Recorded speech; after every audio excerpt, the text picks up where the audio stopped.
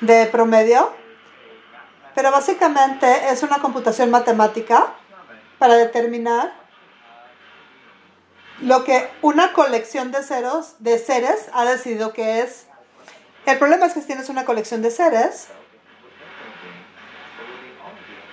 no pueden ser seres infinitos, porque solamente pueden decidir si están encapsulados en lo que tendría que ser.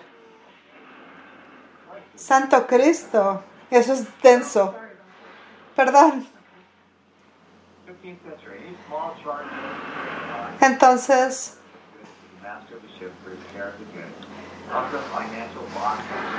es del siglo XV. Cualquier cambio en el costo de carga pagado por los propietarios de los bienes en los barcos, y también una pérdida financiera, pérdida en los bienes que se mandan en tránsito. Desde el francés averie, que es daño al barco, que viene del italiano avaria, que es una palabra del siglo XII mediterránea, que viene de avería en español, que no saben muy bien de dónde viene. Entonces, básicamente, es ridículo.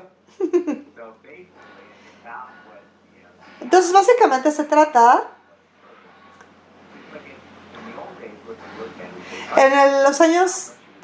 en el tiempo antiguo se podían ver qué es lo que perdías. Entonces, ¿cuánto estás dispuesto a perder para hacerlo suficientemente promedio para no ser diferente? Todo lo que sabes por un diosillón lo destruyes y descreas. Por favor. Acertado, equivocado, bueno y malo, pod y pop, todos los 9 cortos, chicos y más allá. Ouch.